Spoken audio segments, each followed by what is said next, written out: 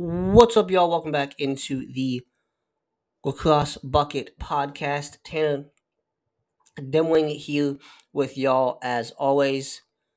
On today's episode, we continue our fall snapshot series here on the podcast and wrap up our trip around the ACC, taking a look at the Virginia Cavaliers, the Duke Blue Devils, and the defending national champion Notre Dame Fighting Irish.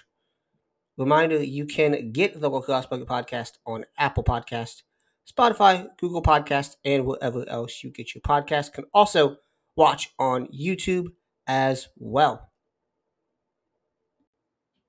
So, as I mentioned, we are going to finish up our fall look here in the ACC and looking at Virginia, Duke, and Notre Dame today.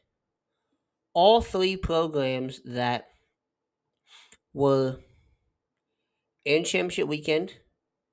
Virginia lost to Notre Dame in the NCAA semifinals, 13-12.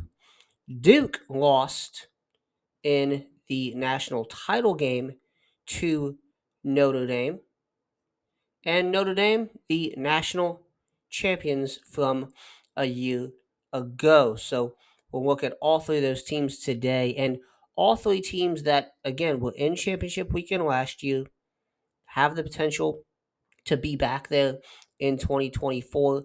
Most certainly want to be back there in 2024.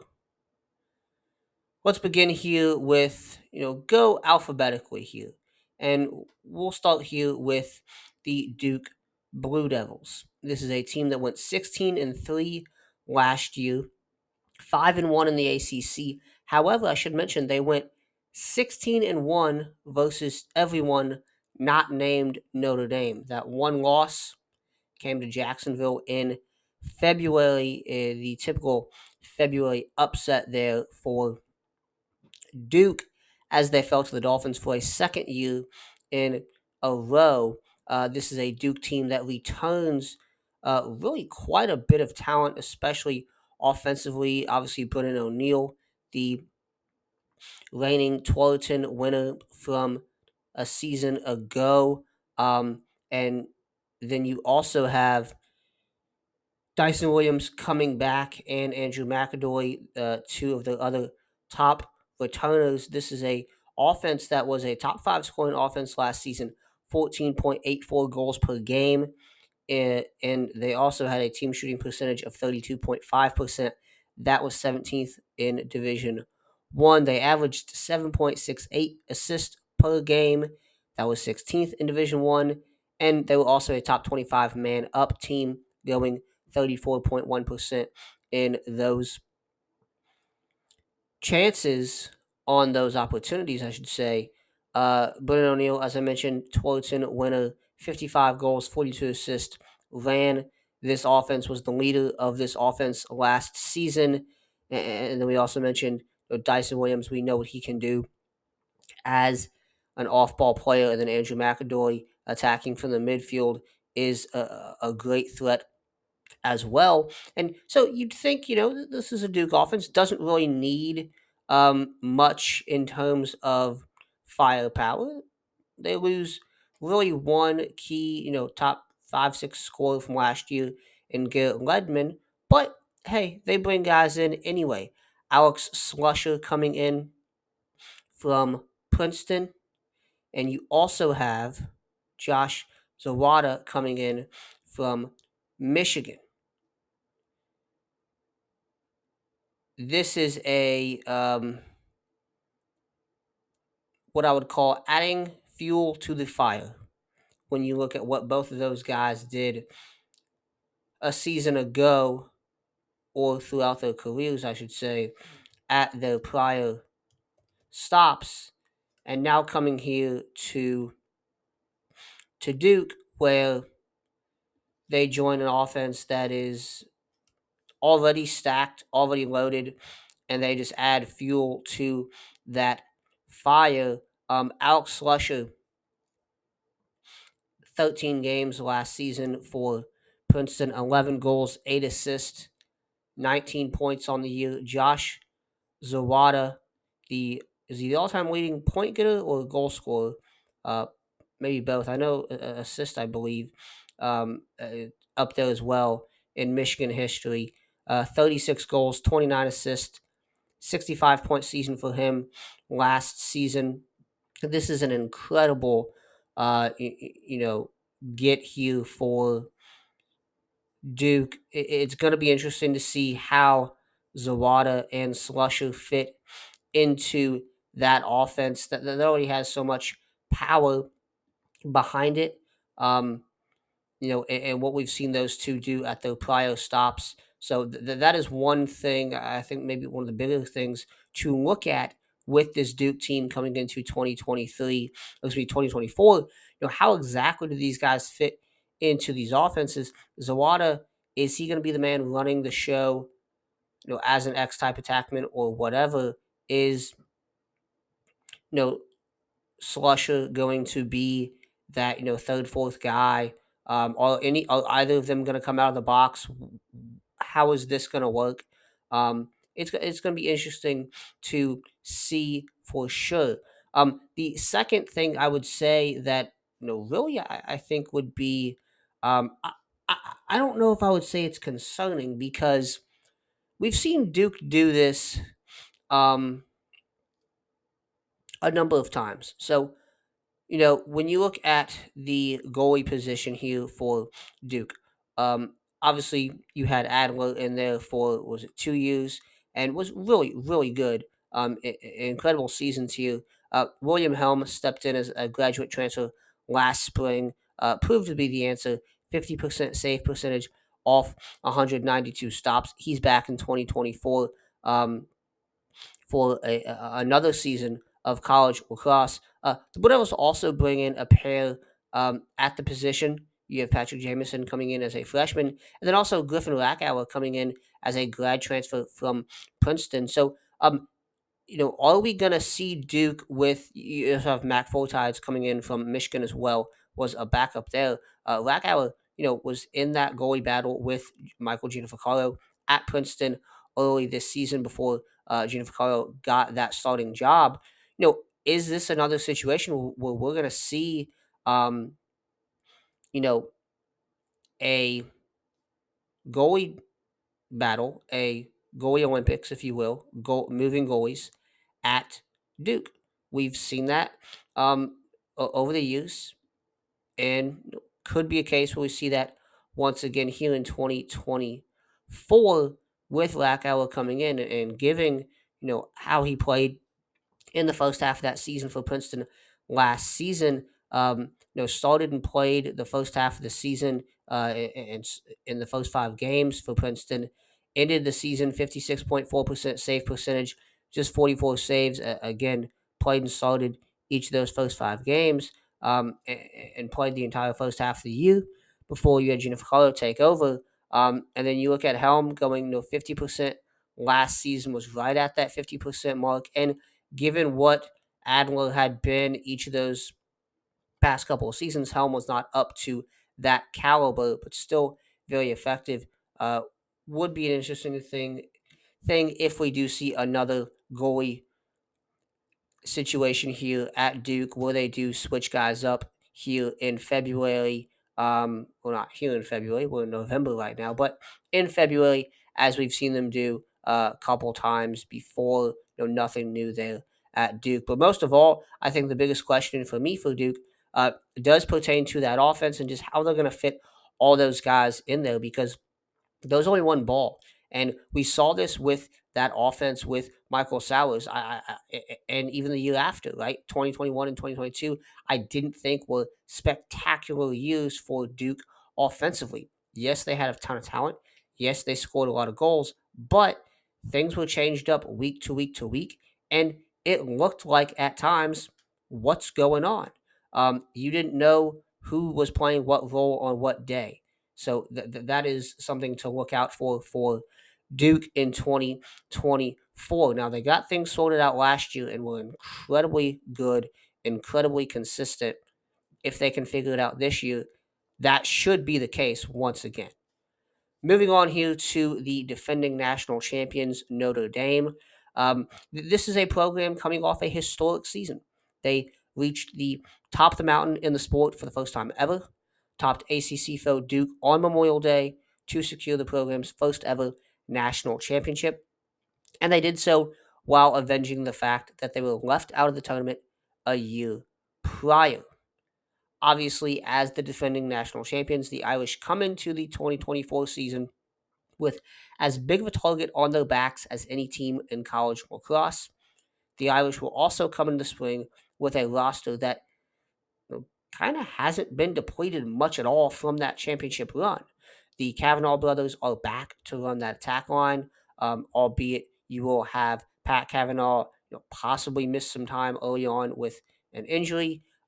Was out this fall. Hopefully, he's back and in full swing for the spring, and we hope so. He could be a guy that's on stage again in May, getting a Toroton Award or being a Toroton finalist once again. Liam Intamin returns in cage as one of the best goalies in college lacrosse, one of the best in the ACC to be sure. And that's just, when you look at this Notre Dame roster, the tip of the iceberg there. There's a ton of talent all over the place for this Notre Dame squad. Now, they do lose Chris Fake. They do lose Chris Conlon, two talented Poles that were graduate transfers last season from Yale and from Holy Cross. Brian Tevlin, who came up really big in the postseason for them as a two-way midfielder and really a spectacular player throughout the season and throughout his career at Yale for 4 years, and then at Notre Dame last season, two-way midfielder there. They do lose him, but as I said, the Kavanaugh's back, Intamin's back, Eric Dobson, probably my favorite player on this Notre Dame roster, the Fleming Island, Florida native, big midfielder who has really become over the past couple of years a really in many ways the leader of that midfield, and really a really true threat from up top for Notre Dame. Will Lynch also comes back after having an improved season as a sophomore at the faceoff dot. So when you look at this Notre Dame team, there's really, you look at it and there's not too many question marks. There are some, at the midfield where you do lose some pieces, and there are some pertaining to how these transfers fit in. And I haven't mentioned these transfers yet, but Notre Dame does add Devin McLean, attackman from Brown, Jake Bonomi, midfielder from Michigan, as well as BJ Burlace, defenseman slash LSM from Maryland, and Danny Parker, a short stick defensive midfielder from from Virginia. So he comes in there as well as Burlace, and we mentioned Bonomi and McLean. Now, let's talk about this offense first. So, from a unit that averaged 15.50 goals per game last spring, as the third best scoring offense in college lacrosse, they return, as I mentioned, the Kavanaugh brothers. Pat Kavanaugh rehabbing an injury this offseason. We hope he can go full speed in the spring, 100%. Eric Dobson comes back as well, 34 goals, 11 assists last season. Jake Taylor also comes back. Remember, he came back halfway through the season, I believe it was 30 goals, 3 assists last season. That's a strong foundation. That is a extremely strong foundation. You also get a pair of high-powered transfers. Attackman Devin McLean from Brown, midfielder Jake Bonomi from Michigan, both coming in as grad transfers. McLean gives the Irish another scoring threat. He was a phenomenal playmaker and goal scorer for Brown each of the past 2 seasons. And then Bonomi can help at that midfield. I mentioned some graduation there. Jack Simmons as well as Quinn McCann, both gone at that midfield. Bonomi working there at the midfield with Eric Dobson would be a incredibly powerful duo there for the Irish.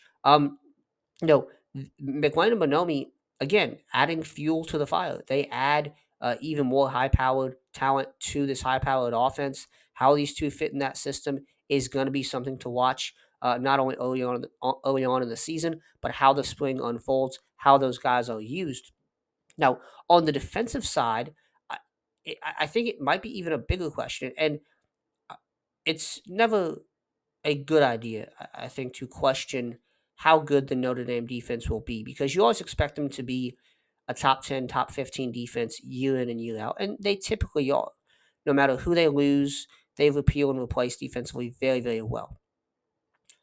Notre Dame ended last season with the sixth best scoring defense in college cross, allowing an average of 9.69 goals per game. That unit was anchored by William Intiman, ACC Defensive Player of the Year, 196 saves, 57% save percentage. Don't have to worry about him there in between the pipes. That's taken care of. You do lose Chris Fake. You do lose Chris Coleman. Senior Marco Napolitano was the third guy at close. And then additionally, you had a rope unit led by Brian Tevlin. And then Will Donovan was their top LSM. Intamin, Napolitano, and Donovan are the only three from that defensive core coming back. Only three coming back from last season from that defensive core. Now, you do bring in BJ Burleson from Maryland, who was a very highly talented high school player and was in the mix at Maryland at that LSM spot. You also get in short stick defensive midfielder Danny Parker, who was very good at Virginia. Part of it was a very strong rope unit there for the Cavaliers. Senior Ross Bergmaster also is returning for this Irish squad. I should mention 16 ground balls, 4 caused turnovers last season. He has had some time starting at close. This Notre Dame defense, again, you never want to sit here and question how good this defense is going to be, but I do question and I do look at how this defense is going to fill out. And there are question marks in my head because that is one thing for this Notre Dame defense that we just do not know at this point, and we are going to find out when they take the field for the first time in February. And look, if they can get this defense rounded out, if they can find that alpha guy, those alpha guys that they need to replace a Chris Fake or Chris Conlon, this is a team that very much could repeat as national champions, a team that very much could be back on Memorial Day weekend, playing in championship weekend, playing at the highest level of the sport. Now, the last team to focus on here is the Virginia Cavaliers. And this is a program that won a national title in 2019, won another in 2021, failed to get back to championship weekend in 2022, but returned in 2023, falling in overtime to the eventual national champion Notre Dame, 13-12.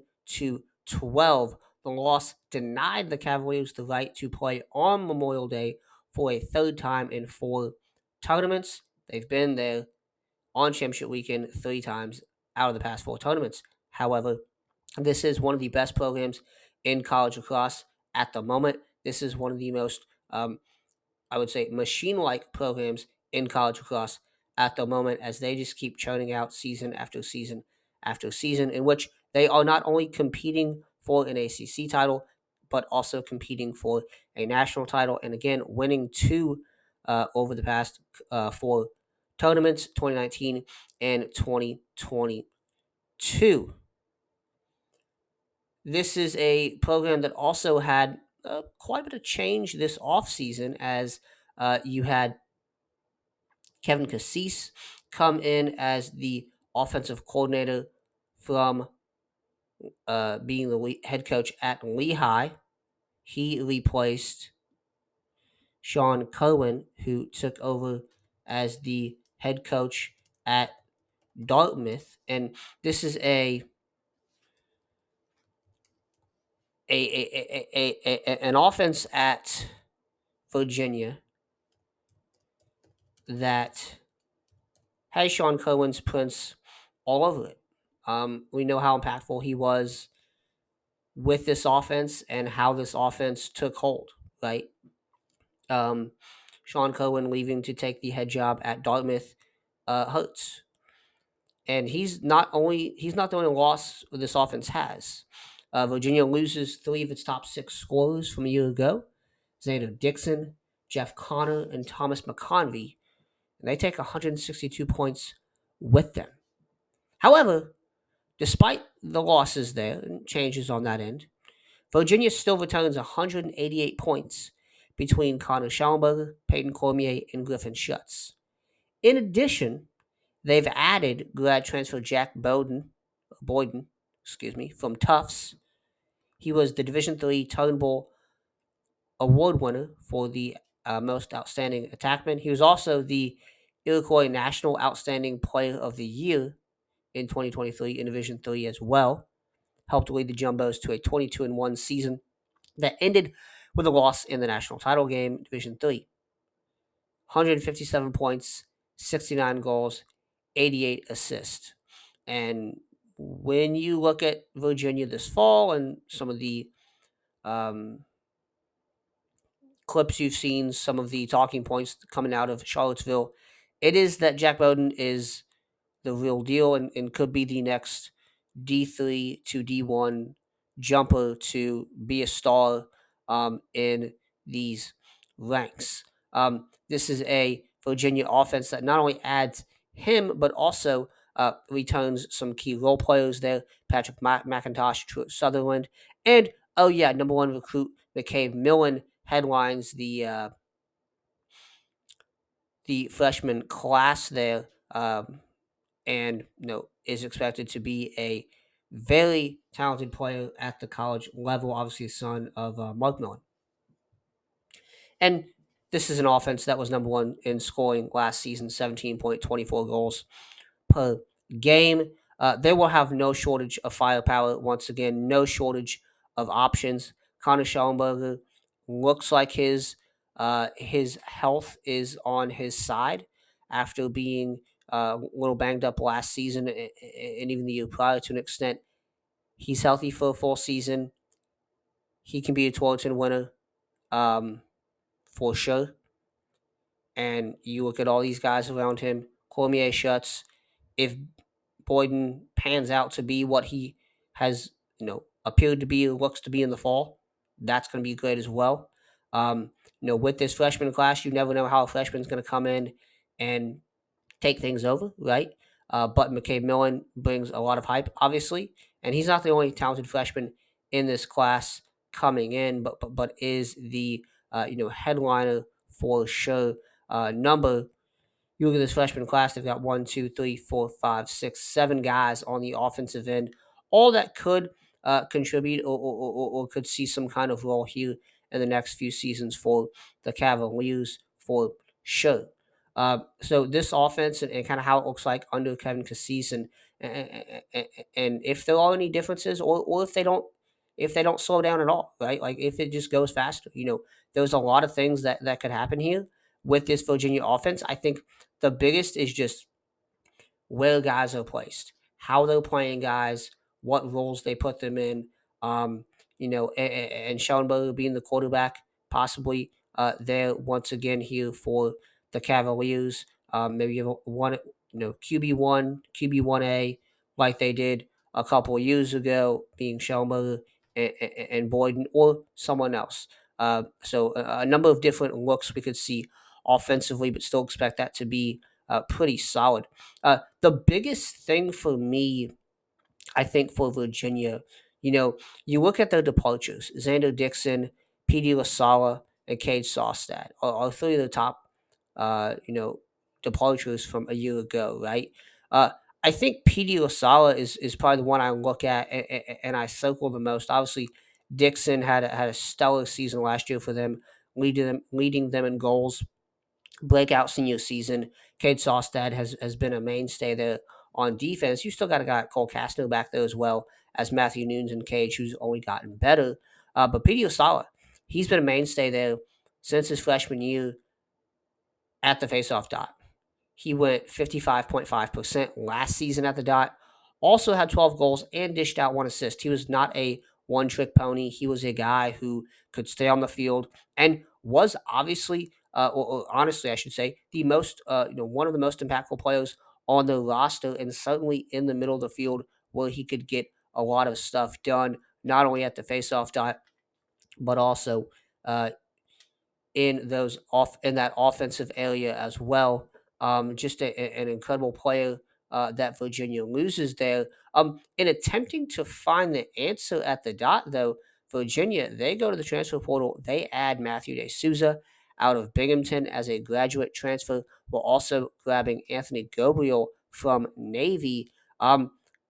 Look, you had De Souza was the top option for Binghamton each the past 3 seasons. Is coming off a campaign this past spring where he went 138 for 222. That's 62%. Gabriel was Navy's primary faceoff man in 2023 as a sophomore. Strong season for him, breakout season for him, you could say. 185 wins off of 306 draws, 60.5%. De Souza was ninth in Division One in faceoff percentage. Gabriel was 12th. These were two of the top faceoff men in the country, statistically speaking, last season. Um, does Virginia go for a 50-50 approach? Does one guy win out as the top option? I should also mention Thomas Kolkuchi, faceoff man from Colgate, also comes in there as well at the faceoff dot. So, I mean, there are options here at the faceoff dot. De Souza, Gabriel, the two main names to know there. And they are guys that are proven at their prior stops.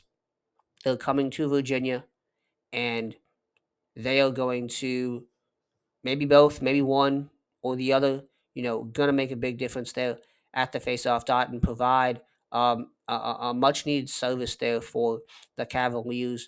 Last little transfer I want to mention here, Chase Yeager from Harvard, short stick defensive midfielder.